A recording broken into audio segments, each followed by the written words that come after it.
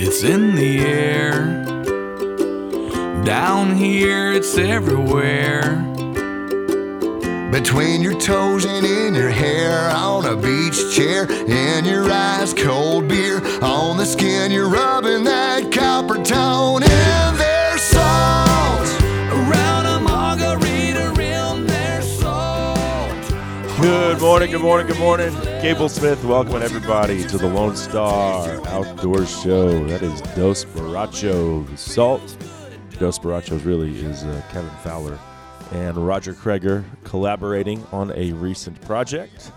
Good stuff there. Two of my favorites.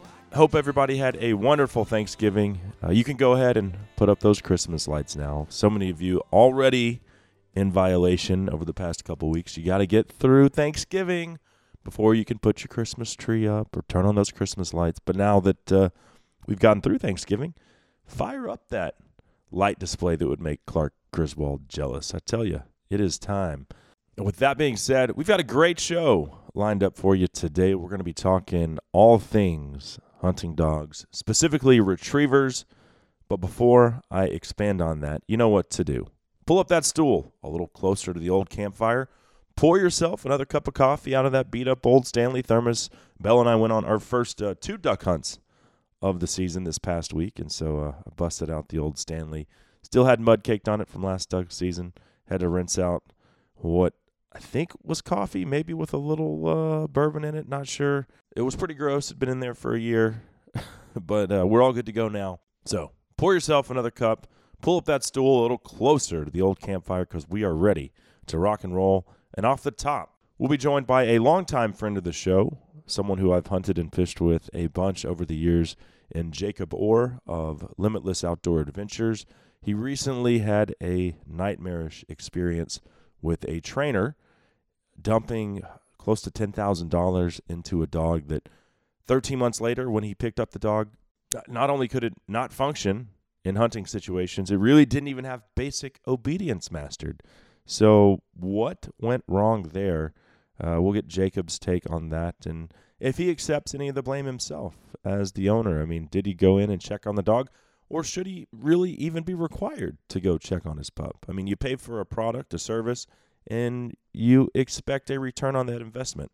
And in that vein, after we get Jacob's story, we'll check in with trainer Rusty Hageland of Trigger Time Kennels. Now, Rusty did not train this dog. I wanted to get a neutral party's take on what you should do, what I should do to avoid having a similar situation as Jacob experienced. So we'll discuss that. Plus, we'll compare different types of hunting dogs. Specifically, we'll dive in deep on labs, different colors, Americans versus English. Is there advantage to having one over the other? I don't know. What about a Chessie's temperament? We will discuss that as well. And then at the bottom of the hour, if we have time, we'll get into health and maintenance tips, among other things. So it's all about hunting dogs, specifically retrievers today. And I think that anyone who hunts with dogs, whether that's, hog dogging with curs and pit bulls, or chasing cougars through the mountains with a pack of hounds, or pheasant in South Dakota with a great pointer, whatever it is, I think that everyone can learn from today's broadcast. I know I certainly did. And I've been messing around with gun dogs for, Maverick, 17 years now. So anyway, lots of insightful stuff coming up on today's broadcast. Let's take care of a couple things here. Don't forget to send in your best hunting, fishing, or outdoor photo. You can email them to lonestaroutdoorshow@gmail.com. We've got a Mossberg Patriot 350 Legend, I believe is what it is. Yeah, it's a 350 Legend, kind of a new caliber that is out. We're going to give one away this month. So send in your best outdoor photo. You can also tag me on Instagram or Facebook to get entered in this month's contest, which is actually the October-November contest. And then our winners from 2019 will square off at the end of the year for a chance to hunt trophy axis deer or black buck with me down at Coons Canyon Ranch in Rock Springs, Texas. So another great grand prize hunt package offered up by Coons Canyon Ranch. Let's do a quick giveaway since we're talking all things gun dogs, retrievers, duck hunting Today, I've got a box. Actually, we'll do 2 boxes of Kent Teal Steel, I think it's number 5 shot, and this is in 20 gauge. So if you like shooting a 20 and you're going duck hunting anytime soon, be sure to email the word, let's just say retriever. That's retriever to lonestaroutdoorshow@gmail.com, and we'll get you entered into this week's contest. Well, let's take a quick break. Coming up, all trainers and retrievers certainly not created equal. We discuss next on the Lone Star Outdoor Show. You by that middle name that no one knows, and you'd be ashamed, but at least you would have recognized me. In the market for a compact track loader? Then check out the Bobcat Advantage, where Bobcat track loaders squared off against other brands in a variety of tests and challenges. Whether you're looking for performance advantages, uptime protection, or quality design, Bobcat compact track loaders are the best built machines in the industry. But don't take our word for it. Watch the videos at bobcatadvantage.com or see Bobcat machines in person at Bobcat of Dallas and Louisville, Fort Worth, Cedar Hill, Longview, and now McKinney. Visit bobcatofdallas.com or call 469-586-0000. Hi, I'm Craig Boddington. I'd like to invite you to become a member of Dallas Safari Club, one of the world's leading hunting and conservation organizations. As a member, you'll receive Game Trails magazine, a monthly newsletter, and invitations to our monthly meetings and special activities. Join Dallas Safari Club, an international organization based in Dallas, supporting hunting and conservation worldwide. For more information, call 800-9-GO-HUNT or visit our website at www.biggame.org. Are you tired of waking up at 2 a.m. to fight public land skybusters? Cable here for Three Crow Outfitters and their new North Texas Duck Club, which consists of over 3,000 acres and 40 water bodies throughout Ellis and Navarro counties. Three Crow does the planting, provides metal blinds, decoys, and posts a weekly scouting report. All you and your buddies do is reserve the property you want and show up to hunt. This opportunity is limited to 10 4-person memberships, so for the waterfowling experience of your lifetime, go to threecrow.com or call 214-641-8097 today. Well, thank you for your precious time. Forgive me if I start to cry. That's how I got to Memphis. Oh, that's how I got to Memphis. There's a little double D, Daryl Dodd, How I Got to Memphis, bringing us back on the Lone Star Outdoor Show, powered by Dallas Safari Club. Cable Smith here with you today. Thank you for being here, as we've certainly got an interesting and educational topic to get into today concerning hunting dogs and the people that we trust to train those dogs. Now, a lot of us train the dogs ourselves. I did with my first one. Second go around, I didn't want to do that. I wanted one that would exhibit all of the characteristics that I wanted in a trained hunting dog, and that was something that I didn't feel I could do, nor like I said, did I have the time or want to. Now, my friend Jacob Orr, he paid for and expected to have the same experience, a positive one, and a return on his investment. That did not happen. And Jacob will join us momentarily to talk about the do's and don'ts, so to speak, of picking a breeder and having your dog trained. But before Jacob joins the show, this segment of the presentation is brought to you by Dallas Safari Club, the worldwide leader in big game conservation. And I'd personally like to invite you to join our organization, because when it comes down to it, what we care most about is educating the public, protecting hunters' rights, and conservation. For more information, check us out at biggame.org. Well, moving right along here, let's bring on our first guest. Like I said, he is a longtime friend of mine. We've shared many duck blinds and quite a few fishing trips as well over the years. It's my pleasure to welcome veteran striper and waterfowl guide Jacob Orr back to the show. Hey, thanks for having me on, Cable. It's been a while. Yes, it has. I think last time I saw you was February. Henry and I came up and we went striper fishing, and man, I think that was about as cold as Henry's ever been. Yeah, I think you had a lot of fun. I think you caught a lot more fish than you did that day. Yeah, I think we caught like 11 or 12 really good-sized stripers, and we let him reel every one of them. He still talks about that, saying how he caught all the fish and Dad didn't catch any. So, Good. Yeah, that was a good time. What I want to talk about today, though, is kind of an unfortunate situation, one that you called me last week and told me this what had happened. And you and I have been hunting ducks together for a long time. I don't know how long we've been friends, but it's been a while. And sometimes I bring Belle. Sometimes we hunt with your dog Molly, who's getting up there in age. And I think that's what led you to want to get a new pup.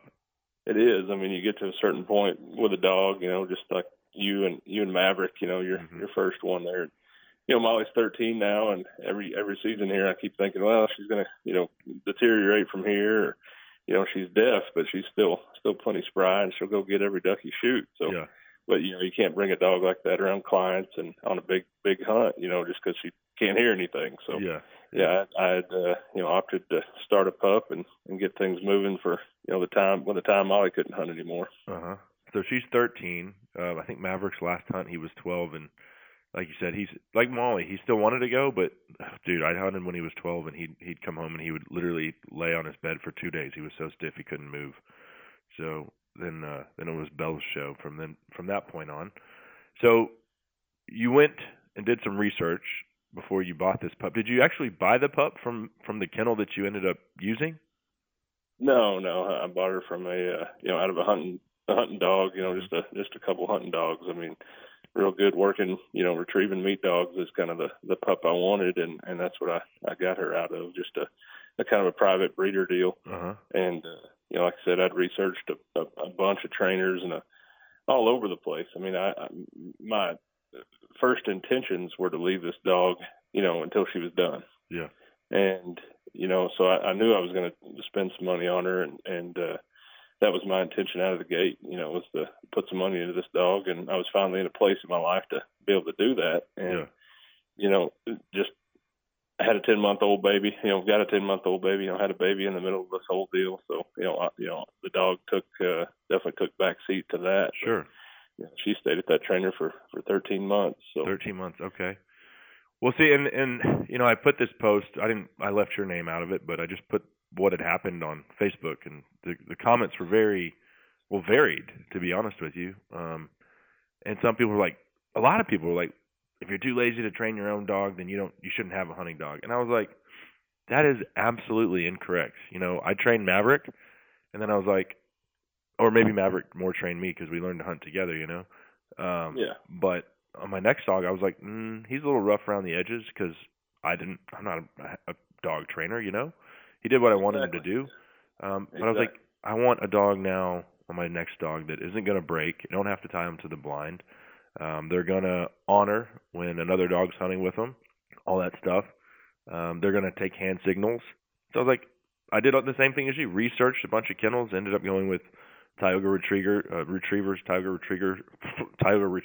out of Aubrey, and Angie is since retired, but she took Belle for, I think I sent her when she was 9 months old. She took her for 3 months, and she came back just a machine.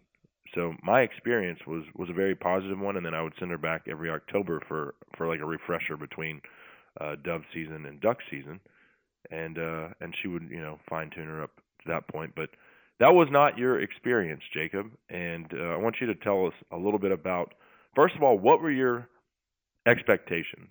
Because I think our expectations were very similar. Now, I didn't leave my dog there for 13 months in a row, but what were you expecting to get out of this investment? Like you said, Molly, my first dog here, I mean, she wasn't my first by any means, but the dog I have now, I mean, I trained her myself. I lived by myself. My wife kind of, we'd gotten married when I had Molly, and I'd already had her, so I had the time, and I was broke back then, so I just... me too, when I had Maverick. Yeah, I know. And he wasn't eating any primo dog food. It was like, here's your Alpo, buddy.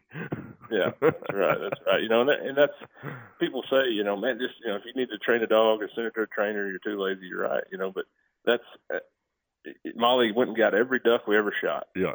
She broke, she didn't, she couldn't cast different directions, she just relied on her nose. And Molly's training was experience. I mean, we hunted together every day. Yeah. And whether I had clients or not, Molly and I would go out and we would hunt and, shoot a few birds, and there's no substitute for experience. Mm-hmm. I wanted a dog that would get that experience, but I already had the fundamentals and the drive and the obedience, like you said, not to break, and go get that bird when I tell her to go get that bird, and go get which bird I told her to go get, and just a more fine-tuned dog. I mean, you can work in your backyard with just about any Labrador Retriever to go get a duck. Yep. But when you're hunting, 5 to 10, 11 guys in a blind, and on a good day you shoot a bunch of ducks, I mean, it takes a special dog to do that. Yep. And that's what I wanted. Well, but going back to those comments of people were saying you're too lazy.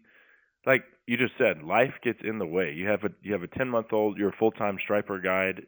Training a dog is, I mean, that's a full-time deal. It's every day, 15 to 30 minutes minimum. And I'll be honest with you. I used to work Bell 3 or 4 times a week before I had kids. I have not thrown bumpers for Bell in a year. I guarantee you. And for her at 9 years old, it's like right. And get the first duck you shoot this year. So yeah, and it's like riding a bike. For a 9-year-old dog, it doesn't matter. But when you're trying to train up a dog, one that's going to be well behaved, like what you want, for people with a busy life, yeah. I mean, that's why there are dog trainers. That's why this is a huge business industry, right? That's why there's fishing guides. That's right. why there's hunting guides. I mean, that's, yes. They provide a service. You can go out on public land and do it all you want, and or you can, hire a guide and go do it. But yeah. And there's so many relatable experiences in every walk of business. You know what I mean, including this dog situation that I got myself into. Mm-hmm, mm-hmm. The same thing goes with fishing guides and hunting guides all over the country. You hear good and bad things back and forth. And the blame is to be put, on several different people. I mean, the blame is just spread across the board, and I take full blame for my part of that, and I didn't take, I wasn't as diligent about going over there, and I also wasn't, allowed over there as much as I should have just made myself go. Uh-huh. And, I definitely just put too much trust into one person, man. And, I was on the phone texting back and forth, and, we always talked, and, every report that I would get was she's coming along nicely, or she's, working on this, and she's doing great, and she's picking this up. And, it was just a totally different story when I got her back 13 months later. So you went and picked her up before duck season started this year, and she'd been there 13 months. Did you just take her hunting that first time out of the box and No, the trainer had actually brought her up to me. Okay. He actually brought her up here and hunted with me, and I'd related to the trainer that I'd be hunting this dog out of a boat a lot of the times. I just bought a boat for hunting the lakes up here and doing some public hunting, and that was going to get me back into hunting more than and having fun, and me and a buddy and the dog going out and hunting out of the boat, and instead of going to one of my leases or private spots here and burning it up for just a couple guys, and I take all my clients and paid hunters to those places. So the boat was going to free me up to have a little more fun and to hunt. And that first time he brought her up, we just met at the boat ramp and went hunting, and it was just it was tough from then on. I mean, it just it was pretty evident and really quick there that wasn't the dog that I was wanting or that I was expecting, for sure. And she was a different dog when I went to visit her at the trainer. I mean, she did everything he told her to do. Uh-huh. She may have not done it very passionately or wasn't too excited to do it, but you got to look past that and just kind of hope that a dog is building that drive or having a bad day or something like that. So it was just my first experience with using a trainer, and man, it was a bad one. Uh-huh. I hope this next one is way better. So unfortunately, is a lesson learned, and is an expensive lesson learned. So what were the behaviors that you were expecting that she didn't exhibit? Like what was her malfunction there on that hunt? She just curled up in the boat and just laid there, man. Huh. I mean, she just absolutely, kind of terrified. I mean, just curled up in the boat and laid there. We shot a few birds, we shot at a few birds, and I mean, you look down and she'd just still be laying there, nothing, nothing.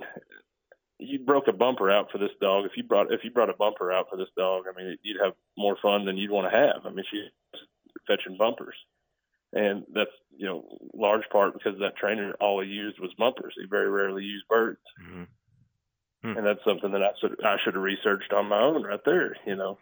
I will say every Saturday for Tioga Retrievers, Angie and Tim would have live flyers, and anyone who had a dog there was invited to come out and shoot the live flyers for the dogs, so you could be a part of it. So they were every Saturday getting live birds, and then for most of the training, they were using those dead birds that they'd shot throughout the week. They'd freeze them and then thaw them out. And yeah, exactly. Yeah. So was the dog physically, like her appearance? You also told me something alarming that she was fat and out of shape. Yeah, she just wasn't. I've since visited a couple, other dog trainers and kennels, and some that are right there, in that area, man. And dogs get off the trucks, and you see those dogs work, and you see their ribs, and you see their muscles in their legs, and they don't look like pets. You know what I mean? They look like working dogs, and this dog came back. I mean, it looked like she'd just been laying there in the kennel, and eating too much for a year, 13 months, and so it was just, you got to look at a dog's elbows and see if their elbows are real ashy, or and see if how their nails look, and you can tell they just spent most of their life on that concrete. And again, that I feel bad for the dog. I mean, I had different plans for that dog. My daughter, we named her Emery, and that dog I had named her Ember, and that was going to be Emery and Ember. I mean, they were going to grow up together, and I grew up with a dog, and that, I had big plans for this dog, but she just wasn't going to make the cut as far as the hunting goes, and that's what she was bought, trained for, was to be hunting. I mean, I didn't want another pet. I've still got Molly, like we said. She's 13 and lives on the floor in the house, and just gets loved all over by the baby. So, she's living the life and she's earned it. But I didn't want another pet. I just planned on leaving a dog out in the kennel out behind the shop here, and build a nice, indoor-outdoor kennel, and leaving the dog out there and just hunting that dog every day I could. So that's what I had planned on this dog. And she just, the trainer, he took fault for not understanding what I wanted out of the dog. And, I don't, that's the thing you told me that. I was like, I don't get that. Like, how does he not know that you want a working hunting dog when you're investing? What did you spend on the training alone? $9,000? Yeah, just shy of $9,000. Yeah. Whew, that's a tough pill to swallow. That's a down payment on a new pickup. So. Yeah, or a good chunk off of one of the boats I own. So, yeah. Goodness. Trust me, I could have spent that money, several different ways, but it's just tough. I mean, there's so much blame to be put everywhere, and it's just an extremely, unfortunate circumstance. But Ember, that dog, is since found a great home with a guy living in Dallas by himself, and wanted an indoor pet and just a dog to hunt a little bit here and there, and that's the type of dog she's going to be. Yeah. But I didn't want that type of dog, and in my mind, that's wasn't the type of dog that I was getting back. But in the trainer's mind, that's the type of dog that he had there. But we just weren't on the same page, and like I said, he took some fault for not relaying that information to me, like, hey, this dog isn't going to do what you want it to do. Well, like, it seems to me like, and we're not going to say the kennel, the trainer's name. We're going to leave that out of here. But I'm sure if people wanted more info, they could get in touch with you, and you would tell them all about it. But that's not the point of this discussion. I will say this, though. One thing that's off-putting to me is that if he knows this dog isn't going to cut it, and he's a professional dog trainer, a hunting dog trainer, he could probably tell pretty quick, right? And the fact is he didn't, and he just kept taking your money. And you said part of it, the blame goes on you for not going and checking in on her as much as you should have. But at the same time, that's not really the most honest way to do business, in my opinion. It's not. I mean, it's definitely not to, 13 months later, just, kind of apologize. And you said the dog even jumps on people. Yeah. That's basic obedience. All over you and, jumps all over you. And just, doesn't heel and doesn't do what you tell her to do. I mean, and then his, like I said, we're not going to name any names here. I mean, this isn't a bashing of any sort. It's just a kind of, I wish I would have listened to some guy talk about his situation like this before I did, took the same actions I did, so that's what we're doing here. And I had a few friends with dogs at trainers, and I actually had knew a guy that had his dog at that trainer, and, but not nearly as long. And, he got the dog back early and kind of finished him herself. And she's just a good hunting dog. I mean, not a field trial dog, not a master hunter, nothing like that, just a good meat dog, go and get some birds. But you're right. I mean, he had plenty of opportunity to wash this dog out, is kind of the terms that I've learned and the terms that you've heard, I've heard throughout this whole process here is, you could wash that dog out and say, hey, man, this isn't going to be the dog you want it to be. Mm-hmm. Go get another dog and bring me another dog. And I would have had no problem doing that. Yeah. But he just, he just like cut. You got to cut your losses. There's no point in throwing good money after bad money. And I'm sure that Ember will make a great pet for that guy that has her now, but not what she wanted. And one other thing that I was like, didn't quite understand. When I grab the shock collar, Belle starts wagging her tail, and she knows it's time to go do what she loves to do.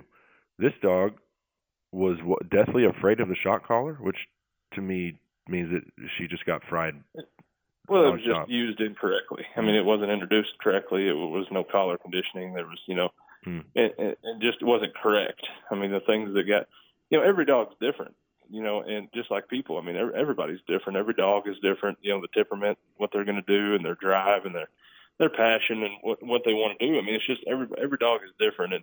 And when I should have researched and done my, my research a little more, I guess, because, I didn't have a dog that would take a lot of pressure. Mm-hmm, mm-hmm. But I had a trainer that, gave a lot of pressure. So it wasn't a good fit. And that's something that you're right. I mean, the guy that's taking your money should know a month or two in.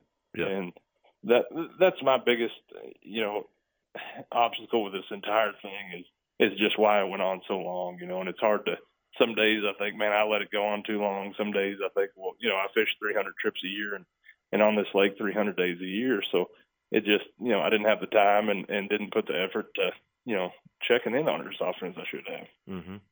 Well, and it just goes to show you my experience with, and we both have used a trainer one time, right? My experience was completely different than yours.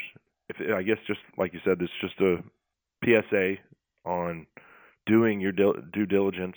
I mean, not that you didn't. You did some research. I think now you wish you would have done a little more. And then also you got to go check in on them, and just because I guess, and you feel like that's your responsibility, but it's kind of a catch-22 because at the same time you're paying $9,000 for basically a service and a product that you're going to have delivered at the end of that investment, and that just didn't come to fruition. Not at all. It's a tough pill to swallow, but moving on, sold the dog and like I said, to a great home where she's going to be loved on as a pet, and take a road trip to Home Depot once a week, and that type of deal. And that wasn't the dog that I was looking for. I've got a busy life here, and I wanted a dog to load up in that boat and go get 30, 40 ducks if we shot them. Load her up in the truck, take her to Kansas, and go get 30, 40 geese every day. Yeah. And that wasn't the dog that I had there. And she was 6 months old when I brought her to him. Mm-hmm. So I had her from obviously when she was a pup till she was 6 months, and worked with her in and out of the water and things like that. And she wasn't ever gun shy or anything like that. We worked on all that. And that's another thing is this dog come back and she just doesn't like the water. Huh. And a lab that doesn't like water. That's the trainer's explanation was that he didn't work the dogs when it was cold, and but I mean that's when we work the dogs. Yeah. I mean that's when I don't want that dog to go fetch bumpers in June and in July, in the water. I want that dog to go get ducks in December and break the ice with her front paws. That's what I wanted. So, yeah. Like I said, it was just so much on two different pages. It was, we're in the same book, but on two different pages. Mm-hmm. So the outcome wasn't very good. Yeah. Well, I think folks can certainly learn from this. Fortunately, you were able to get a started dog from another kennel. I know they're going to be training that dog. Did you get another little black female? Yeah, I did. And she's kind of the exact opposite dog. I mean, doesn't like to be loved on. Doesn't like to, doesn't want to put her head in your lap and get loves. And I mean, that's fine. I mean, I wanted a tool. And, at some point in a dog's life, just like Molly, when she was younger, I mean, she wasn't all about getting loved on. She just wanted to go get birds. And if she did something bad, I could get, get onto her real hard. I mean, you put that dog into the ground and she'd jump right back up and go do what you told her to do right after that. So that's more this dog's temperament, and it's easier to tell with 8-9-month-old dog, their temperament. So yeah, hopefully this one will work out. Yeah, well, and you basically just described Belle when she came back from the kennel the first time. We didn't have kids at that point, so loving, people crawling all over and stuff wasn't a thing. But I will say that life cycle in a dog with kids, it certainly changes, because she's still just as fired up to go hunting as ever. But I mean, the kids crawl all over her now, and she loves it. So I expect at some point your new dog is gonna, with your kiddo, it's gonna be the same deal. No, yeah, it's easier to rein a dog in, I think, from all the experiences I've had here, especially. I mean, it's a little easier to rein a dog in than it is to get a dog pumped up to go do it. Mm-hmm. Mm-hmm. You know what I mean? So that's, I mean. But once they have that fire, that never goes out, though. So that family dog or not, they'll still be amped up as ever just to go sit in the duck blind. And that's right. I can tell you though, I definitely plan on spending a lot more time at the trainer with this one, and because you need to be trained as much as that dog needs to be trained. Each trainer trains a little differently, and I mean, just spend time there, and I mean, just again, I mean, if I that's a lot of money. I mean, I spent I did spend $9,000 total on the dog and the training and everything. Mm-hmm. And I never thought I'd be in a situation to even do that, and then when I got myself in that situation and did it, and it was one of the worst things I've ever went through, with a dog. So, and a trainer, and just spending money on a service, so. Oh yeah. I would just do your research and be diligent about it. Yeah. And going back to the trainer needs to train the owner, the first couple times I went out there, I didn't know what I was doing. Angie had to tell me where to stand and what to say, because they have certain commands that they use as a trainer, and you have to speak that language.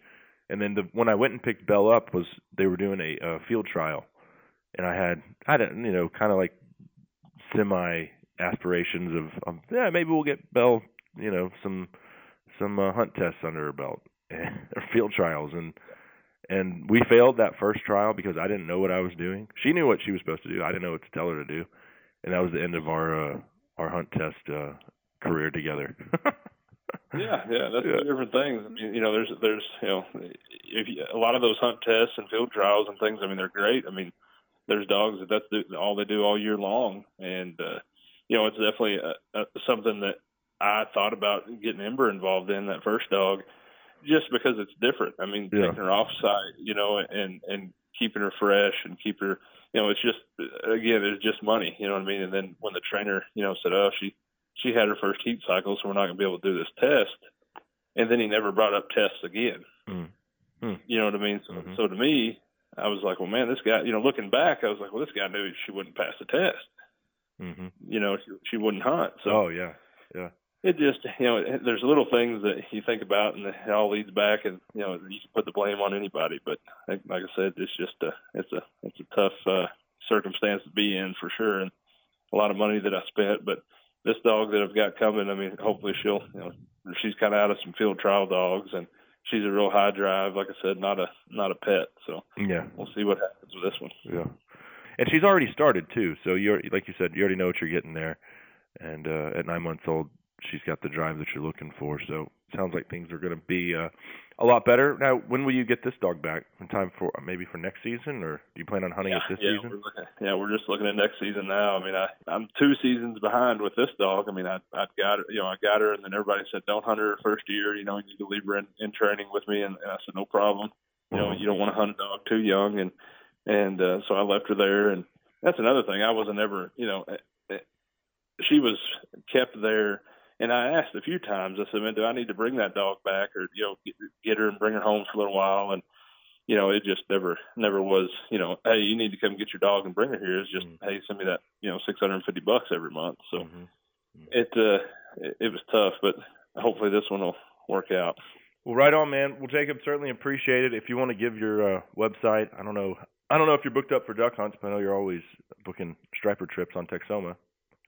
Yeah, we're not doing a whole lot of duck hunts, just the guys that have hunted with me for years. And, that first hunt with that first dog kind of put me in the dumps for this season. So, I don't have a dog to run this season outside of this old deaf 13-year-old brown dog that's laying here overweight. But, so Yeah, I mean, fishing trips, that's what I do. I mean, they pay the bills, and I just enjoy to duck hunt. And but yeah, my website, jacoborr.com, and you can give me a shout, 903-819-3329. All right, brother. Well, hey, we appreciate it. Thanks for coming on and sharing this bad luck story, but obviously things are on the uptick now, so we're going to have to get in the duck line this season. We do, especially next season. Hopefully we'll have a couple dogs to run. Awesome. Thanks, Cable. Have a good one. All right, there he goes, our good friend Jacob Orr. Hate to hear about that, but hopefully his situation will help some of y'all avoid going down a similar path. That segment of the show proudly brought to you by Lone Star Beer. You know, if I just dropped $9,000 on a dog that really turned out to be quite worthless, I'd be drowning my sorrows with an ice cold Lone Star beer. Maybe 5 or 6 of them, to be honest with you. Maybe I should buy Jacob a Lone Star beer. But anyway, Lone Star Beer, the national beer of Texas. Up next, we continue talking duck dogs with Rusty Hageland of Trigger Time Kennels. Rusty has no vested interest in this scenario, but he does have some insight to offer that might help folks from experiencing the same misfortune. Plus, we'll also get into health and maintenance tips for your hunting dog coming up on the Lone Star Outdoor Show. Down is a road, it seems like it goes on forever. From mile marker 201, you're getting further and further away. I keep the tires running out, the wheels rolling a little faster. Yeah, 'cause I'm headed for bigger things, greener pastures.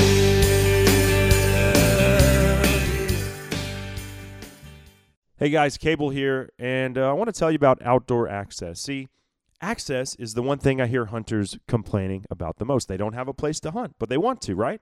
Well, outdoor access is the solution to that problem. Think Uber, but for hunters. It's a membership-based program. It's only $9 a month, but it gives you access to a list of properties for hunting whatever you want. You want to hunt deer one weekend? Great. You want to hunt ducks on another property the next? Fine. Turkey on another? You have dozens to choose from.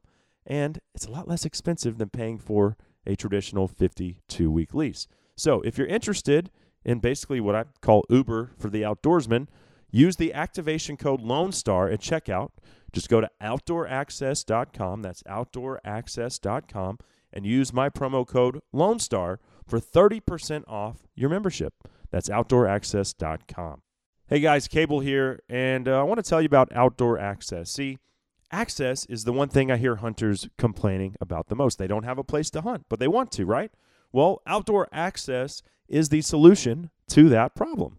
Think Uber, but for hunters. It's a membership-based program. It's only $9 a month, but it gives you access to a list of properties for hunting whatever you want. You want to hunt deer one weekend? Great. You want to hunt ducks on another property the next? Fine. Turkey on another? You have dozens to choose from. And it's a lot less expensive than paying for a traditional 52-week lease. So if you're interested in basically what I call Uber for the outdoorsman, use the activation code Lone Star at checkout. Just go to outdooraccess.com. That's outdooraccess.com.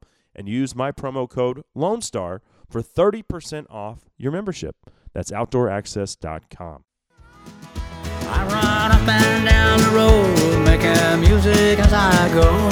They say my pace would kill a normal man, but I've never been accused of being normal anyway. And I woke up still not dead again today. There's the redheaded stranger, Willie Nelson, bringing us back on the Lone Star Outdoor Show, powered by Dallas Safari Club.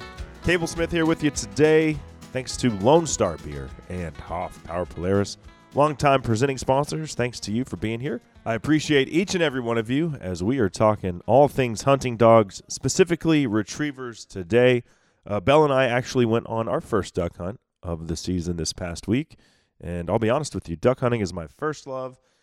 There's nothing that I enjoy more than watching Belle work, and before her it was Maverick. But yeah, that's as good as it gets for me. They love it. I mean, they absolutely love their job, and there's nothing that can replicate that shared bond between a hunting dog and its owner. And that goes for anything, whether you're hunting pheasant, mountain lions, hogs, bears, you name it.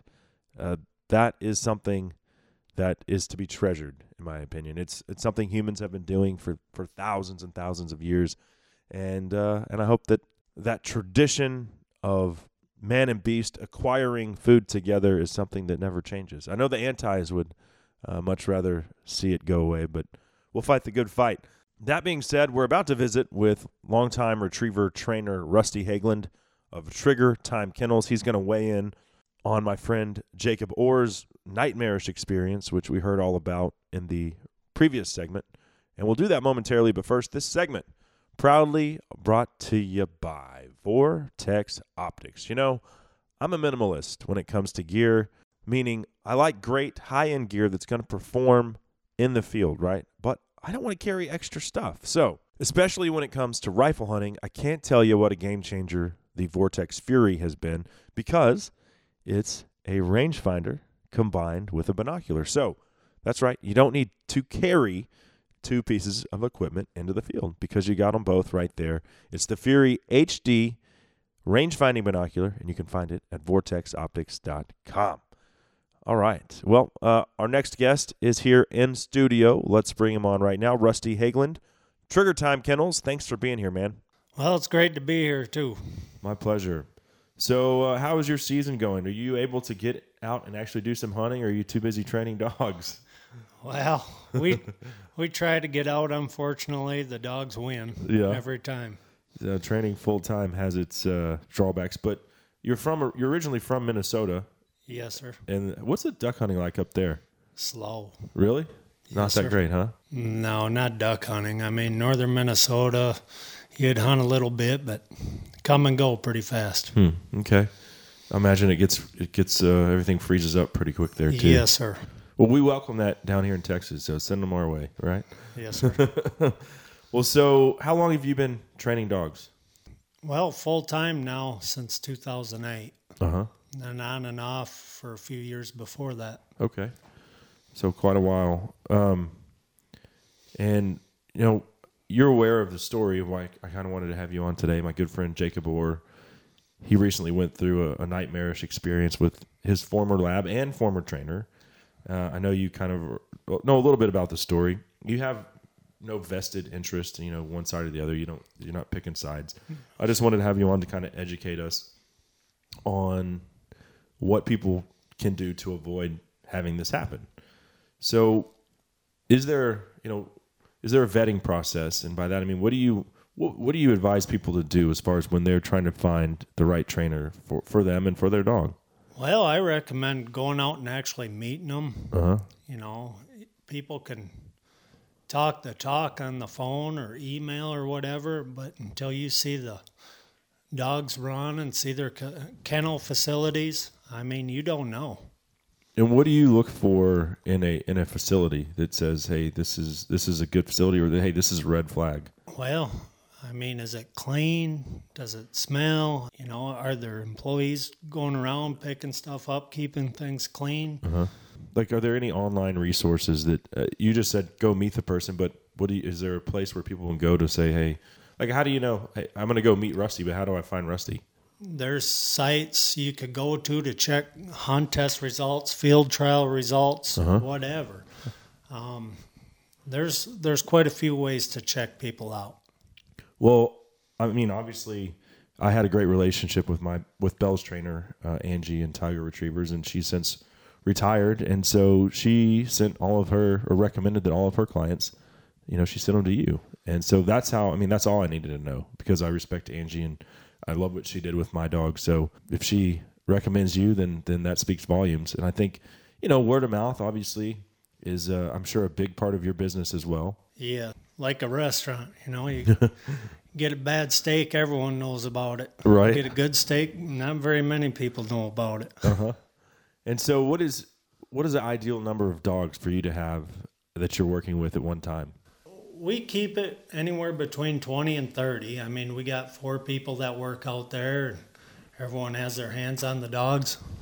You know, you try to run these dogs twice a day. Just allow for the time. Uh-huh. And do you take dogs all ages come in? Well, we don't recommend anything under 6 months. And then we'll take them as old as they are. I mean, we got 9-year-olds, 10-year-olds that come in. With no prior training experience? Well, they have a little bit, but not a whole lot.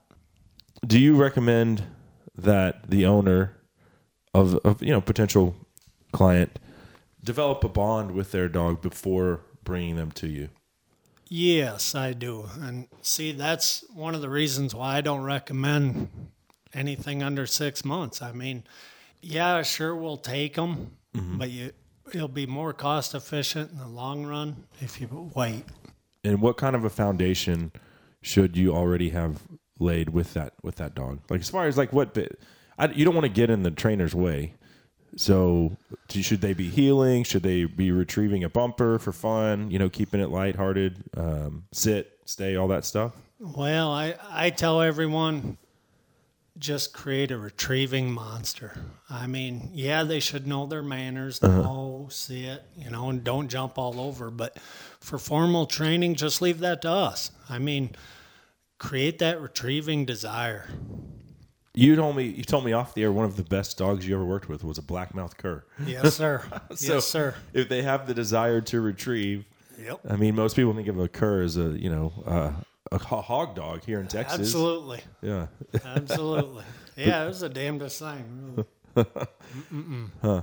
Okay, so that's the basic foundation. What about the structure of your training process for the dog that myself that I would want, like Belle, just a well-mannered dog. I'm not running hunt tests or anything like that.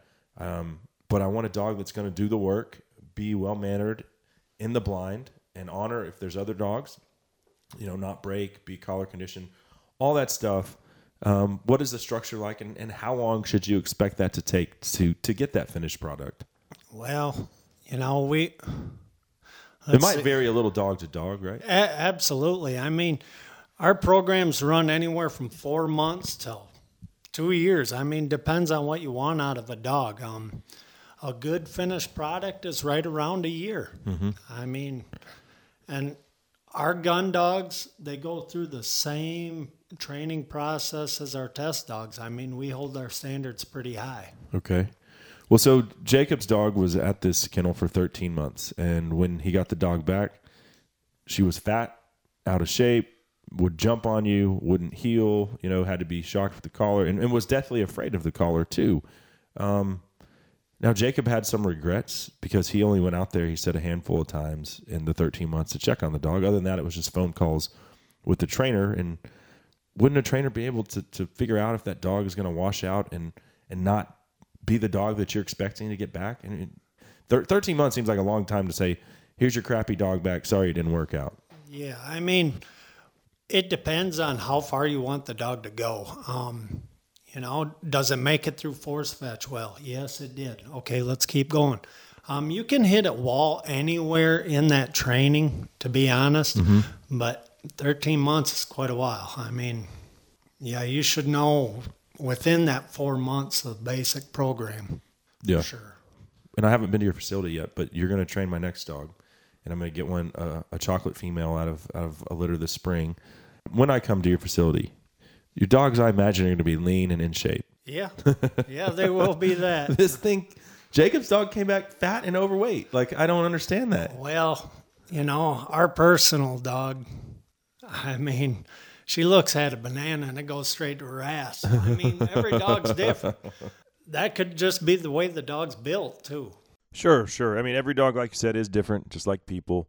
We're going to take a quick break, though. When we come back, I want to hit on if you think Jacob really needed to take any of the blame from the situation, because he's beating himself up, and I think, it's somewhat unwarranted, to be honest with you. And then also how to find the right breeder so that you get the right dog for your needs, whether that's from a kennel or a backyard breeder. So we'll get into that next. That segment was brought to you by All Seasons Feeders and the Damn Fish Feeder. You know what? Wintertime is here, but your fish are still hungry. If you're trying to grow big bass or maintain a healthy population of catfish, crappie, perch, whatever, you need to check out the Damn Fish Feeder. You put it on your damn and you feed your damn fish. It's that easy. It's the Damn Fish Feeder. You can find it at allseasonsfeeders.com. We'll be right back with more from Rusty Hageland of Trigger Time Kennels on the Lone Star Outdoor Show. Sometimes I get lost out on this sad old town,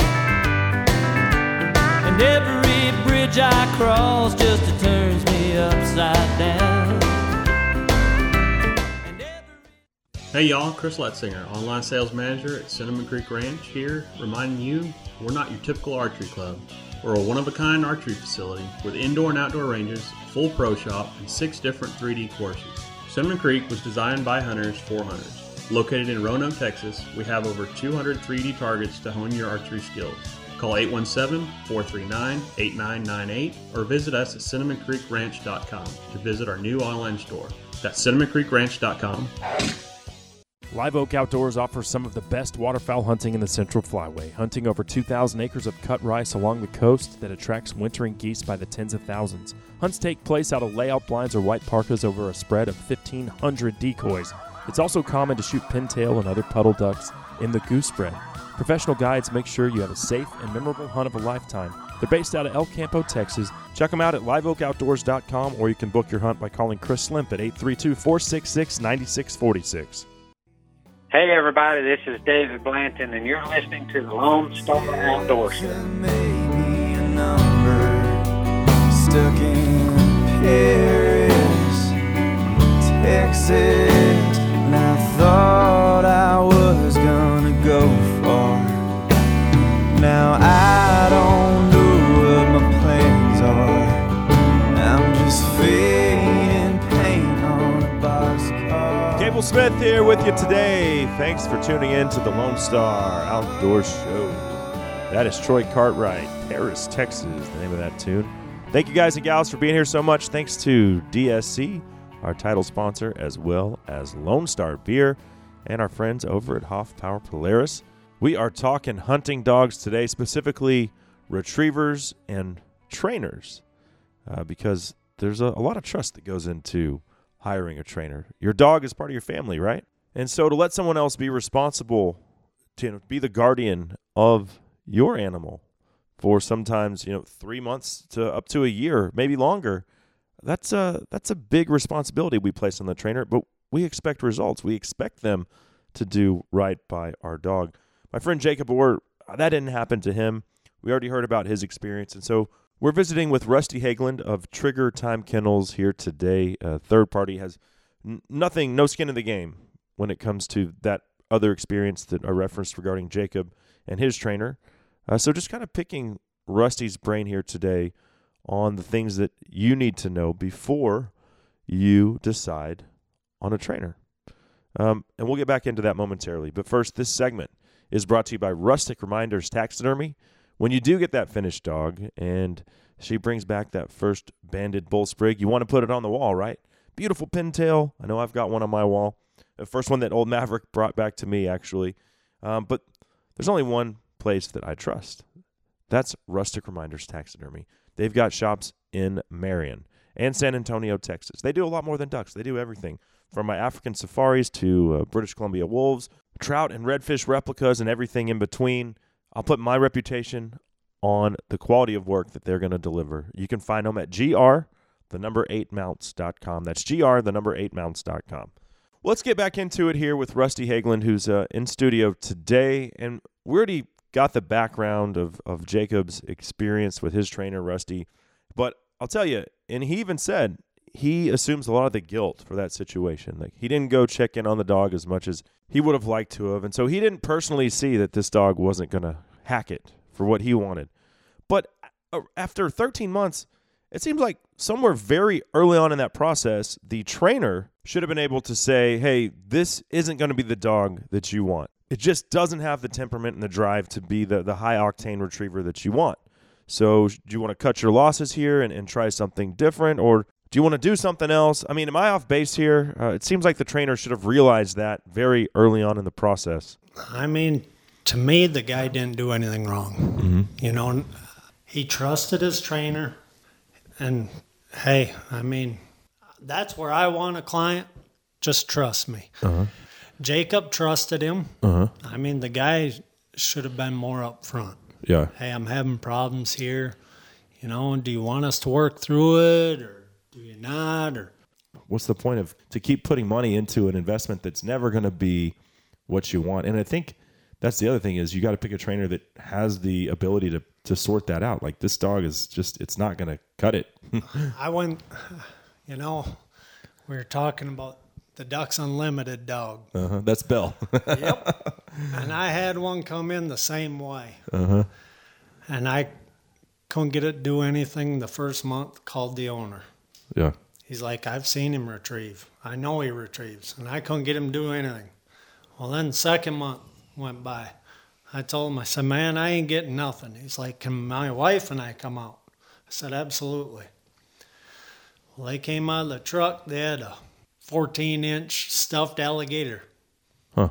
And that dog retrieved that. Huh. So that's how I got it force fetched. Wow. Ended up being a pretty decent dog. Uh-huh. You're going back to Bell, and I told you, I was sitting at that Ducks Unlimited auction banquet, and I was just trying to bump the price up on the, they have a dog that they're usually some scantily clad girl is parading around, letting everyone pet, trying to get people that have had too much to drink interested in buying in the live auction. Well, I don't think I was really overserved that night, but I was just trying to, I was like, surely the dog came with this painting, which you can see the picture of Bell with that pintail right there. the artist did a great job. It came with a $500 vet voucher, a kennel, all this stuff, right? I was like, this is going to go for more than $2,500, which is where I was bidding at. No. Then they're like, oh, $2,500 sold to that schmuck right there. Oh, Lordy. And Angie, I had been talking to Angie and was planning on getting a dog, out of her kennel. And she's like, what? You're bringing me a Ducks Unlimited newspaper dog? You don't know where that dog came from? And luckily, it all worked out. And Bell's been a hell of a dog. Everything that I could have wanted. Generally speaking, do you have a little more apprehension when people bring you dogs that are not from solid pedigree? No, not really. Like just a backyard breeder, basically. I mean, as long as they're healthy, that's the main concern. Like I told you before, papers don't make a dog hunt. Yeah. Can you get a good dog out of from your litters? A good dog and a dog that doesn't want to retrieve? Oh, yeah. They're just like cars. Every now and then you get a lemon.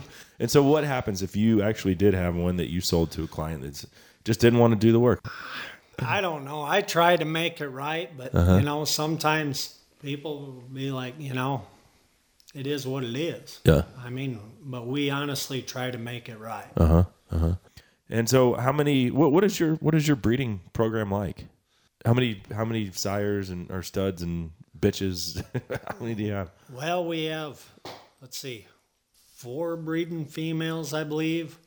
And then, we have 2 of our own personal studs. Mm-hmm. But, we got a kennel full of client studs too. Yeah. So we'll use whoever we think is going to be a good match. Okay. And on the bitches, do you know what color they're going to throw? Like after that first litter, that it's pretty consistent after that? Like how do you know we're going to have a chocolate out of this litter this spring? It's a repeat breeding, so she hasn't thrown anything but chocolate. Okay. But it's not uncommon to get it, yellows and blacks out of the same. No, that's not uncommon at all. But you gotta, they gotta carry the color gene, mm-hmm. in one way or another. Mm. Well, back to this situation. So to help people avoid like something like this from happening, how often? Because this was Jacob's only regret, really, was that he didn't go out there and check on the dog more than I think he said 3 or 4 times. How often should I come out there? 3 or 4 times is quite a bit. Okay. To be honest. We have a lot of our clients are out of state, so I hardly ever get to see them. There's clients I've never even met. Really? That goes to the trust factor. Mm-hmm. But I highly recommend to everyone come out as much as you can. Okay. Because you're going to learn too. Like when Angie first started training Bell, I didn't know what the hell I was doing. And, the commands that I would issue in the house was a totally different language than what she was teaching Bell. Absolutely. When you come out, like at our place, when you come out, I'll have you run your dog. if you don't want to, just sit, listen, and learn. I mean, sometimes I'll have you run a few dogs. Yeah, and it's very important because, like I said, whenever Belle and I, the day that I picked her up, and I was telling Jacob about this, that it was at a hunt test out in Bonham or something, and the 3 months was up. I think it was like basic gun dog school. We just lay the foundation, the framework. And Angie's like, she can handle this. Bella's ready to get her junior title. But I wasn't, because I didn't know that I could stop her. So she hadn't seen me in a month. She runs to go get the mallard, and I send her, and she makes it about 30 yards, then is like, wait a second. And she's wagging her tail, and she runs back to me and like wants to have some love, She hasn't seen me in a long time.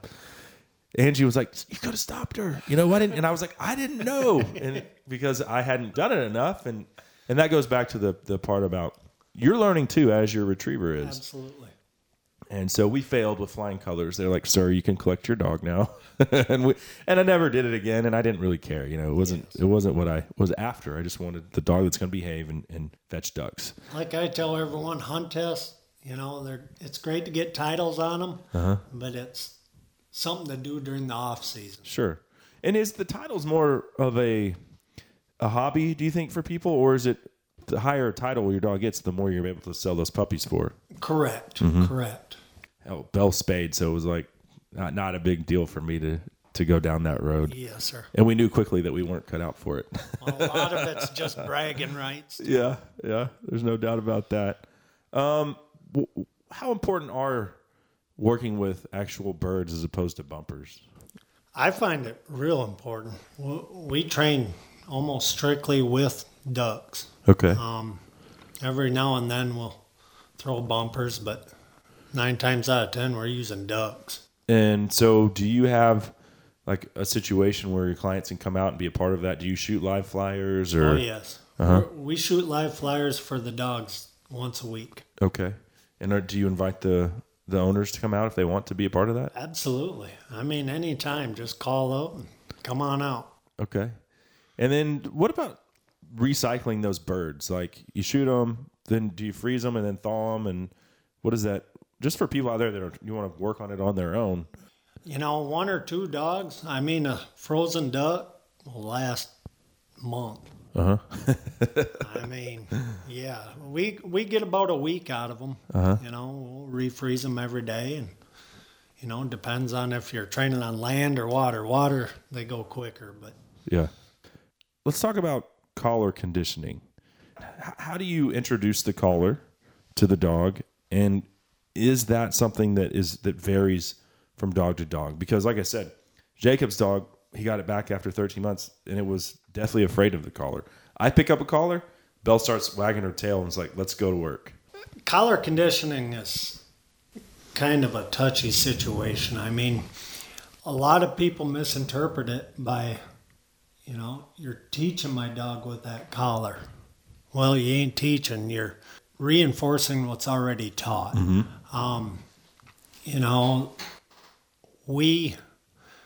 We'll teach everything, and then we'll start introducing the collar, and we'll turn it down the lowest setting. We'll keep turning it up until, you get an eye twitch or something. I mean, these dogs don't have to be screaming to get their attention. So am I doing it wrong by having it just turned all the way up to full power whenever I'm hunting Belle? Well, depends on the dog, I guess. I rarely ever have to shock her, ever, really.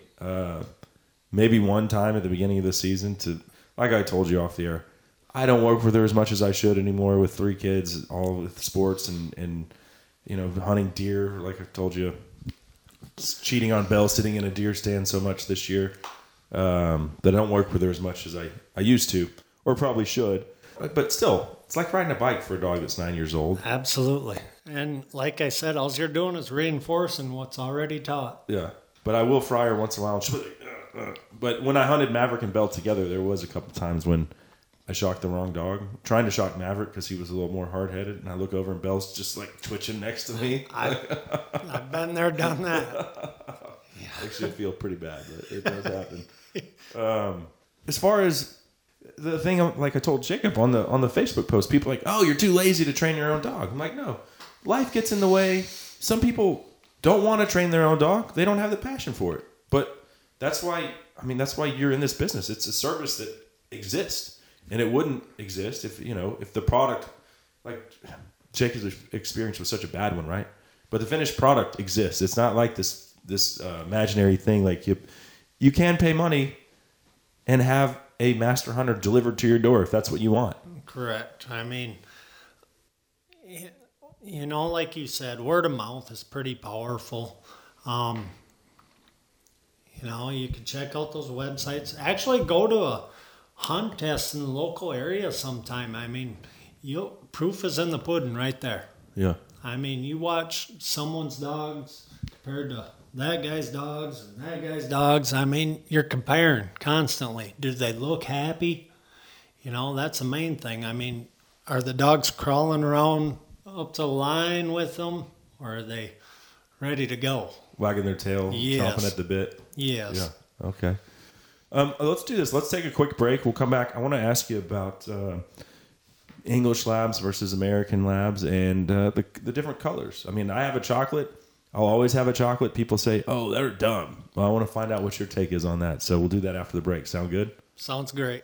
All right. And that segment brought to you by Our Luck Outfitters. If you're looking for the Newfoundland moose hunting trip of a lifetime, if you're looking for a moose hunt and you don't want to drop $25,000 to go to Alaska or the Yukon, then maybe start thinking about Newfoundland. I just got back from there, had an amazing trip, took a 13-point bull moose, weighed about 1,000 pounds, came Holland tail, well, for a moose anyway. They don't move that fast, but he came into the call, grunting, all pissed off. It was awesome. Everything that I wanted and then some. Check it out. Our Luck Outfitters for your moose hunting adventure. We'll be right back on the Lone Star Outdoor Show. Old time feeling, place for beer and bars. Hey y'all, spring is here, and that means a lot of things, but specifically, your lawn is about to become your own worst nightmare. That's why I use JC's Landscaping. They do everything from lawn and landscape maintenance to fertilization and weed control. New premium sod installations. Hey, you need a French drain? I had to have them put in a French drain a couple years ago. They do that too. Landscaping updates, makeovers, stone borders, patios, and much more. Serving the North Dallas and surrounding areas, you can find them at jclandscapingllc.com and tell them Cable sent you. Howdy, folks. I'm Lee Hoffbear for Hoffbear's Outdoor Superstore in Gulfway, Texas. I hope you're enjoying the Lone Star Outdoor Show. We've been a title sponsor for a number of years now, and we're proud to be a part of it. I'd also like to thank you for making Hoffbear's once again the #1 Polaris dealer in Texas. Hey guys, Cable here, and I want to tell you about outdoor access. See, access is the one thing I hear hunters complaining about the most. They don't have a place to hunt, but they want to, right? Well, outdoor access is the solution to that problem. Think Uber, but for hunters. It's a membership-based program. It's only $9 a month, but it gives you access to a list of properties for hunting whatever you want. You want to hunt deer one weekend? Great. You want to hunt ducks on another property the next? Fine. Turkey on another? You have dozens to choose from. And it's a lot less expensive than paying for a traditional 52-week lease. So if you're interested in basically what I call Uber for the outdoorsman, use the activation code Lone Star at checkout. Just go to outdooraccess.com. That's outdooraccess.com. And use my promo code Lone Star for 30% off your membership. That's outdooraccess.com. Hello, walls. Hello. Hot things go for you today. Don't you miss her? Since she upped and walked away, and I'll bet you dread to spend another lonely night. There's an oldie but a goodie, Fair and Young. Hello, Walls, bringing us back on the Lone Star Outdoor Show. Cable Smith here with you today. Happy holidays to you and yours. Hope everyone had a wonderful Thanksgiving. I know I certainly did. Ate some great food, spent some quality time with family and friends, and then also spent some time in the duck blind and in a tree hunting that big whitetail, who is still MIA. More on that in a future episode, but dang, bow hunting urban deer is about the most frustrating undertaking I've ever experienced. That being said, you know what's not frustrating? hunting with a well-trained retriever, and we are going to continue that discussion with trainer Rusty Hageland here momentarily. But first, this segment is brought to you by the Pulsar Axion handheld monocular. It's what I use heading in and out of my tree stand, all of my deer hunting setups, specifically for bow hunting.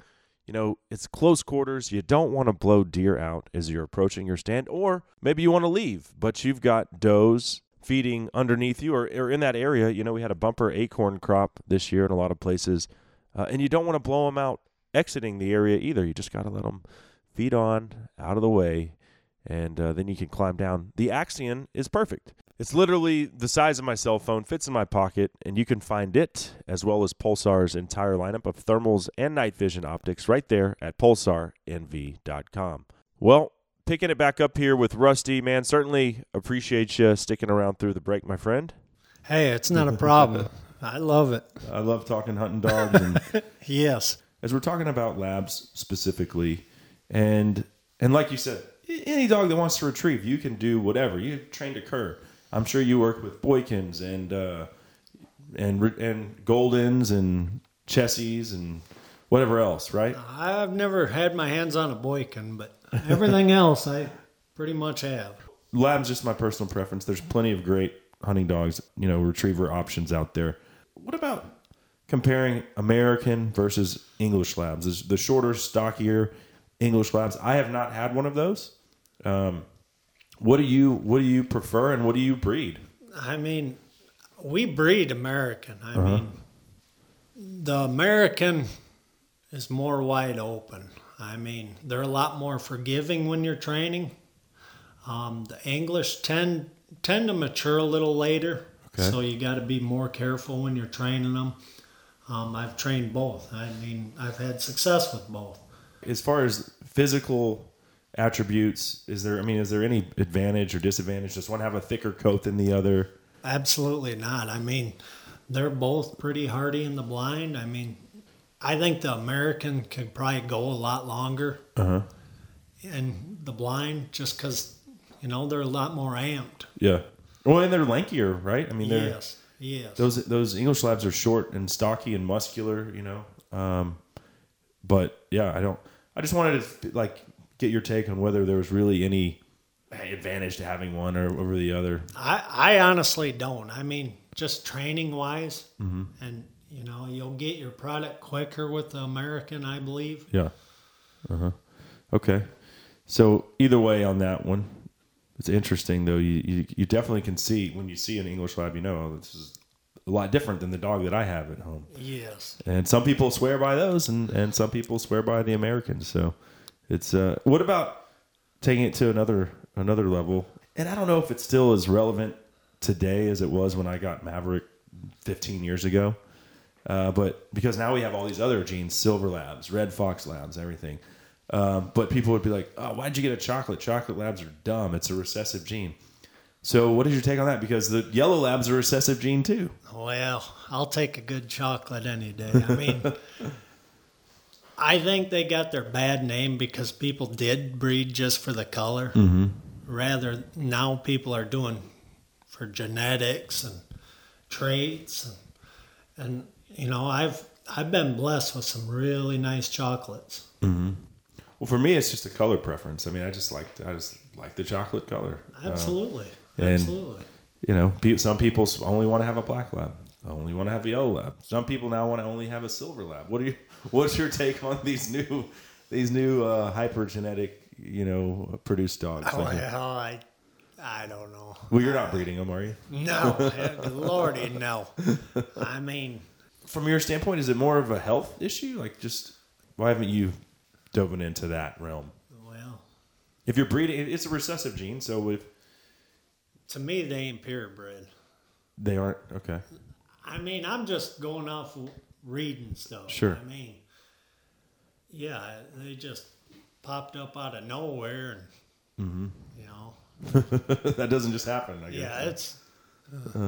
Okay. Well, you obviously want to stay somewhat mum on that topic. Yeah, I mean, you don't want to deter someone with a silver from bringing it to you if that's what they want to do. Hey, we've trained them. I mean, do they come out Very good? Not really, but, we haven't taken any for a long time. We'll never breed to one. Mm-hmm. They just... Yeah. Well, so what about Chessies? Everyone says you train a golden with a soft voice, you train a lab with a newspaper, and you train a Chessie with a stick. Are Chessies really more hard-headed? Well, they can be. Uh-huh. I mean, you just got to be real careful with them. I mean, they ain't as forgiving, and they'll hold a grudge. Mm. But labs overall are the most forgiving dog of all. Golden retrievers, they're pretty sensitive. They get their feelings hurt pretty easy. Uh-huh. Chessies, they don't get their feelings hurt, but they hold a grudge. Really? But are they hard-headed? They can be. Yeah. But so can a lab. Sure. So can a golden. Uh-huh. What about Chessies in the family environment? Do they still have a great family dog as well? I tell you what, yes. I mean, they're very loyal to their owners. Okay. Something else on this Facebook post, which so many interesting comments on there is people saying, well, if you don't train your dog, then your dog's only going to be loyal to whoever trained it. If you didn't do it yourself, they're not going to respect you. They're not going to listen to you. What was your response to that? Well, that's something else that I tell everyone. That's why I recommend everyone come out as much as you can. But you have people who live out of state that never come out. Yes. But when someone brings me a dog and when they come and pick them up, we'll go through everything. And I'll warn them, these dogs associate you with the past. Everything they used to get away with, they're going to try going back to that. Where we'll try and create some situations to be able to correct that while they're there. And that way, how do I put it? You got to show them you're in charge too. Mm-hmm. I know you know this. Yeah. You're going to do it for me because you're doing it for him. Make sense? Right. Okay. One other question I have for you is for a guy like myself who I'm not putting my dog in a kennel in the backyard when she's not hunting. She's a pet. The kids climb all over her. Can you still have that machine, that hunting machine? Can you have your cake and eat it too? Yeah, I believe you can. Uh-huh. I mean, our old girl Penny, I mean, she's a big old lover girl in the house. Yeah. But yet, when you go to the field, she's all business. Uh-huh. And do most of your clients want a pet and a hunting dog, or do they generally want just, Yes, they all want that pet. They do? Okay. Yes, sir. Yeah. Okay. Because, I'm looking, Belle's just laying on the floor in there, and when she came out of training, she was not like that. She was 100% she didn't really need all the love and attention. Now she can't. You're sitting in the armchair and she comes and puts her head on your knee, like, pet me. Or the kids crawl all over her. And that's been a gradual change in her life cycle. Like, she was not like that when she was 2 and 3 years old, maybe even 4. She just, she wanted to go hunting and that's all she cared about. Yeah, I mean, when we're out working, Penny, she don't even want you to pet her. Mm-hmm. She's like, leave me alone. Right. But, in these the dogs house, can flip a switch. Yes. Uh-huh. In the house, she's just like nudging you and being a pest. Yeah. Yeah. Taking a crap, she's trying to nudge her way into the bathroom. Yeah. If you don't shut that door all the way, there she is. Absolutely. Off the cuff here, are there any other breeds that you've worked with that you've been impressed with that, other than labs, Chessies, and golden retrievers that people have brought in that you've had, result in a great high energy hunting dog? I mean, I've had my hands on some nice German short hairs, wire hairs. I mean, German short hairs for duck dogs. Yeah, I've seen that. Or are you working, do you focus on the upland side of things too with them? I personally don't, just for the fact most of our clientele is waterfowl. Yeah. But, I mean, I have worked German short hairs, and, Mm-hmm. What about the Drothyars? Never had my hands on one. Those seem to be kind of in vogue right now. And I've hunted with one, and it was a damn good dog. Pretty versatile, too. Really? Yeah. Nope, never had my hands on one of them. What about the doodles? Has anyone ever brought you a doodle of some kind? Just for obedience. I mean, and I tell you what, he was one of the smartest dogs I ever had my hands on. Well, poodles are smart. Yeah. Well. But I'll tell you this. My wife's like, well, what if we got a Labradoodle because it wouldn't shed? And I was like, no, the outdoor show host will not be having or hunting with any kind of doodle. That is the end of that conversation. I've had my hands a couple doodles, and just for obedience, but they're pretty smart dogs. Yeah. I don't think I could respect myself if I was out there hunting. I'd have to change my haircut. Maybe get some skinny like skinny jean version of camo pants to wear with that doodle. Yeah. You trade in the truck for a Prius. Oh Lordy.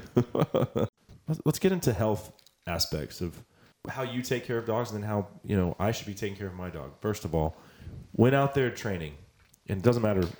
Let's take age out of the equation. What are distress signs that I should be looking for to make sure that it's hot in Texas in the summertime especially.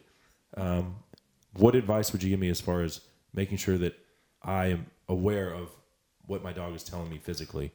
I mean, you got to watch that dog, especially in that heat. I mean, you could kill a dog in a hurry. Look for excessive panting. Sometimes their eyes glaze over. Okay. And they'll get wobbly. I mean, there's a lot of stuff you can watch for. I have had to physically pick Belle up and bring her inside during the summer one time. Oh, yes. And I think it was like right when we went from spring to like, how it is in Texas. All of a sudden it's June and it's 100 degrees. Yes. And I think I was working her probably in the middle of the day when I shouldn't have been. And it wasn't like we threw 30. It wasn't like 30 minutes of work. It was like, boom, 10 minutes. And she, like you said, started wobbling. I had to pick her up, bring her inside. And I didn't. Then it was evenings only for me. Yeah, I mean, we generally carry like rubbing alcohol to put on their sides and their feet and stuff when they overheat. Always have that cool water. Yeah. So rubbing alcohol though. Yes. Okay. And that cools them down. Yes, sir. I didn't know that. Interesting. Okay. How much work is too much? Like, how long should a training session be? During the summer, the heat of the summer, I wouldn't go over 5-10 minutes. I mean, that's why we go north. Yeah. I mean, anyone, yeah. Yeah, 5 or 10 minutes, which is enough. I mean, that's enough to keep your dog sharp. Yeah. What about like this time of year when it's nice outside? It's cool. When it's nice, I mean, you're good for 20 minutes. But yeah, so what is the dog, and it's going to depend on the dog, but generally speaking, what's too much? Like, when is it overload for them, or they're, it's no longer having the desired effect because you're overdoing it? Yeah, I mean, like I tell everyone, the perfect example is, they're like kids. I mean, you make that session too long, and they're going to get bored with it and start screwing around. I mean, you can really notice it in younger dogs. Yeah. They're doing good. All of a sudden, they're making a couple mistakes. You got to quit. The older dogs, they usually stay pretty steady. What other physical things or dangers are there? Like, you told me you had a dog twist a gut, and that's something that, I mean, it's not unheard of for labs. How does that happen, and how do you know? Actually, there is no scientific reason why it happens. I mean, it just happens. And what happens internally when you say twist a gut? What is actually happening to the dog? Well, their stomach actually twists and pinches everything off. Well, then they build up with gas, and they bloat real bad. And then it's emergency surgery? Oh, yeah, it's lethal. And you got 20 minutes to 40 minutes to get them to a vet. Wow. And you've had to have dogs have that surgery? Yeah, I've had two. I've caught them both in time, thank goodness. But what was the physical sign that you saw, like, this dog, something's up with this dog? The first one I noticed, he bloated And then he just stood there. That was the first time I've ever seen it. So I was like, well, this ain't right. So we ran him to the vet right away. And that's what it was. Well, the second time I noticed it, he didn't eat all his food. And it was kind of weird for that dog. And I sat there and watched him. Sure enough, he started to bloat right away, and we got him to the vet. Does that happen from physical activity? Or can they just happen while they're just sitting there in their kennel? Like, well, I mean, what causes it? I've heard of them just being in their kennel right after they eat or whatever. They eat too fast. I've heard. Like I said, there's no scientific method because this last spring that it happened to, I mean, we fed him and he barely touched his food. So I mean, and we were on the road. He was on the trailer. So I have no idea what caused it. What about other like in the field precautions you should be taking for your dog? Say you're out hunting. I know I've personally had friends that their labs have gotten limp tail, where like just their tail like just doesn't wag anymore. What is that? Just from being too cold, or well, they call it cold tail. Yes. Cold tail. But a lot of times they'll just bounce back after a couple days. Okay. I've seen that. I've never had a problem with it. It's painful to them dogs. So we just back off the water a little bit. Yeah. And then what about foot care?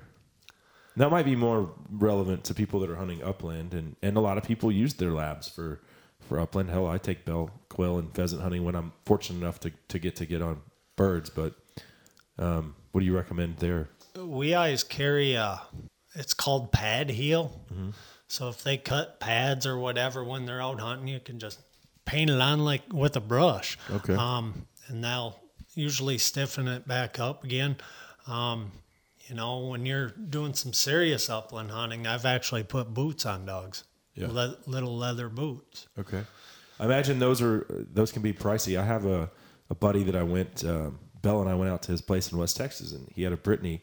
Bell was hunting behind this Brittany, and he had gone to a bicycle shop and gotten old inner tubes, and he would cut those and put those around the dog on his feet, and that would prevent him from wearing his feet out, and then I think he duct taped the bottom of those so that it was a full seal around the dog's foot.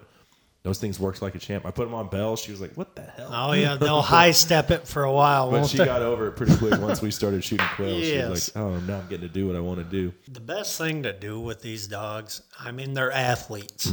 You got to keep them conditioned. I mean, they can pull muscles just like us. They can have broken bone, anything. I mean, conditioning is the main thing. Yeah.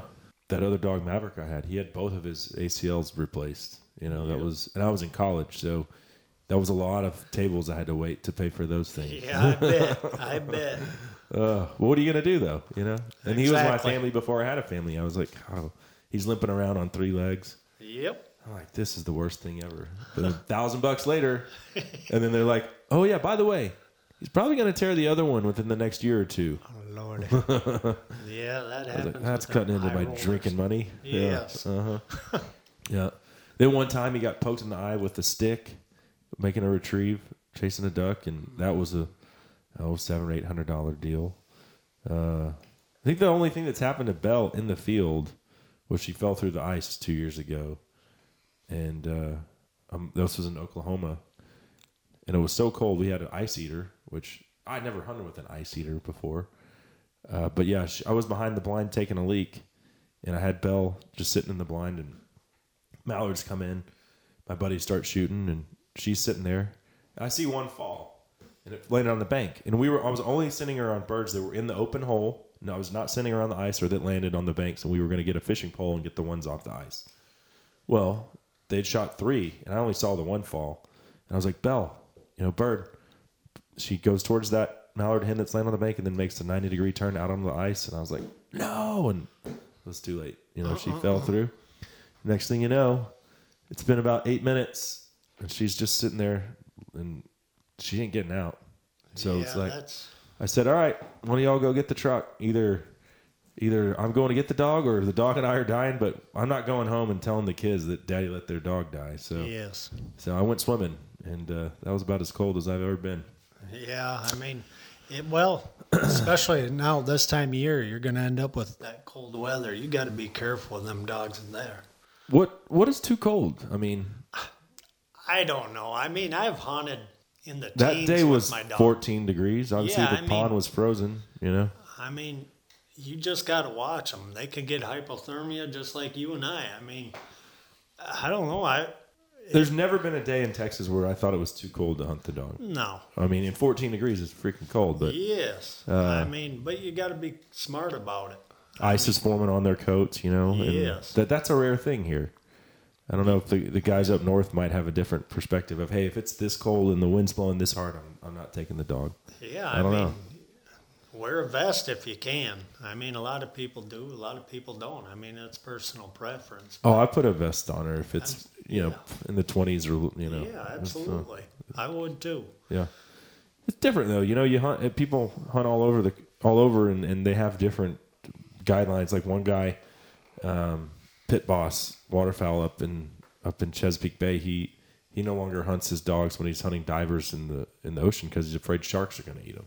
Like things like that you never think about. Like guys in Florida don't want their dogs to get eaten by alligators. So, yeah, it's just like I like here. Yeah, we don't have anything here.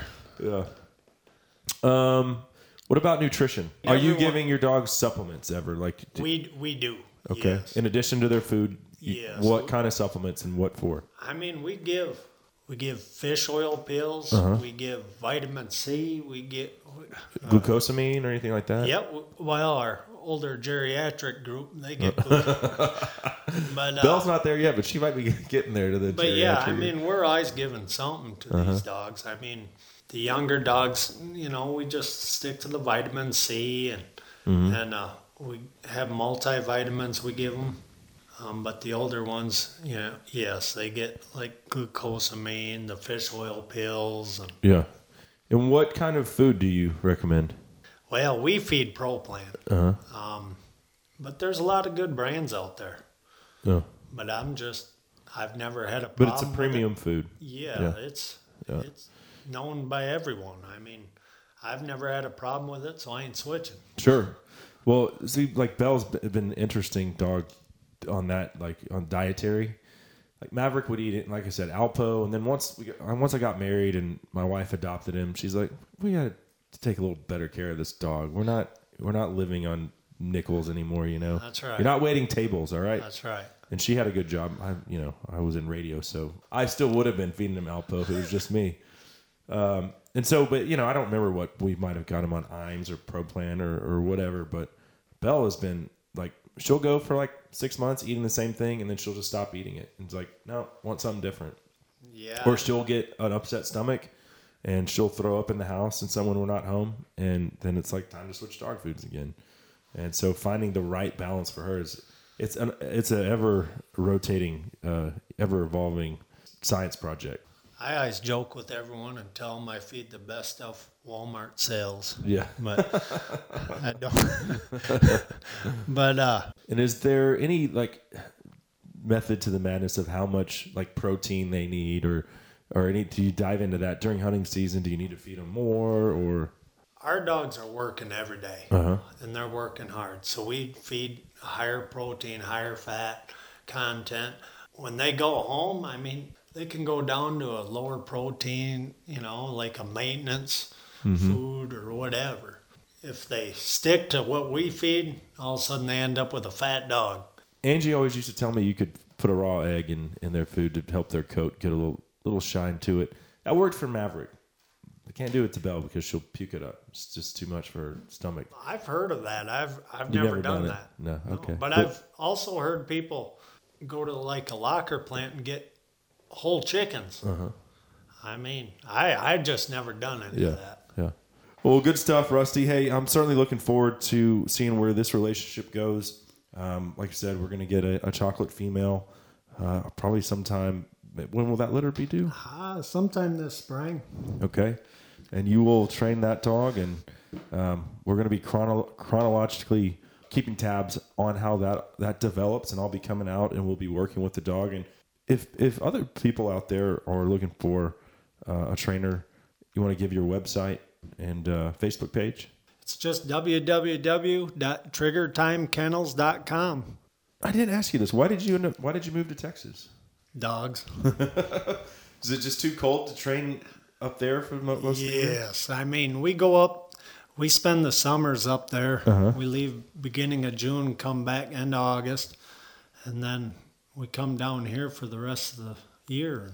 The website again, triggertimekennels.com, located in Bonham, Texas, just outside of the Dallas-Fort Worth Metroplex. Rusty, it's been a treat having you in studio. I look forward to our next visit. Yeah, looking forward to it. So there he goes, Rusty Hagelin, longtime retriever trainer. That segment of the show was proudly brought to you by John X Safaris. I'm heading back to South Africa, trip number 4 with John X. It's going down July 25th through August 2nd. If you want to be a part of that, I think we've still got 2 spots. We're taking myself plus 7 hunters. We've got 5 guys booked and still have those 2 spots. If you want to be a part of that trip, shoot me an email, lonestaroutdoorshow@gmail.com. Unfortunately, we are out of time. Got to go, got to get out of here. Thanks to both of our guests today, of course, Rusty, as well as Jacob Orr. Well, thanks to all of our sponsors for making this show possible. Thanks to you, the listener, for being a part of the Lone Star Outdoors Show. Until next time, I'm Cable Smith saying, y'all have a great week in the outdoors. Where you gonna run when the river runs dry? Reach out your hands, baby, kiss that sky.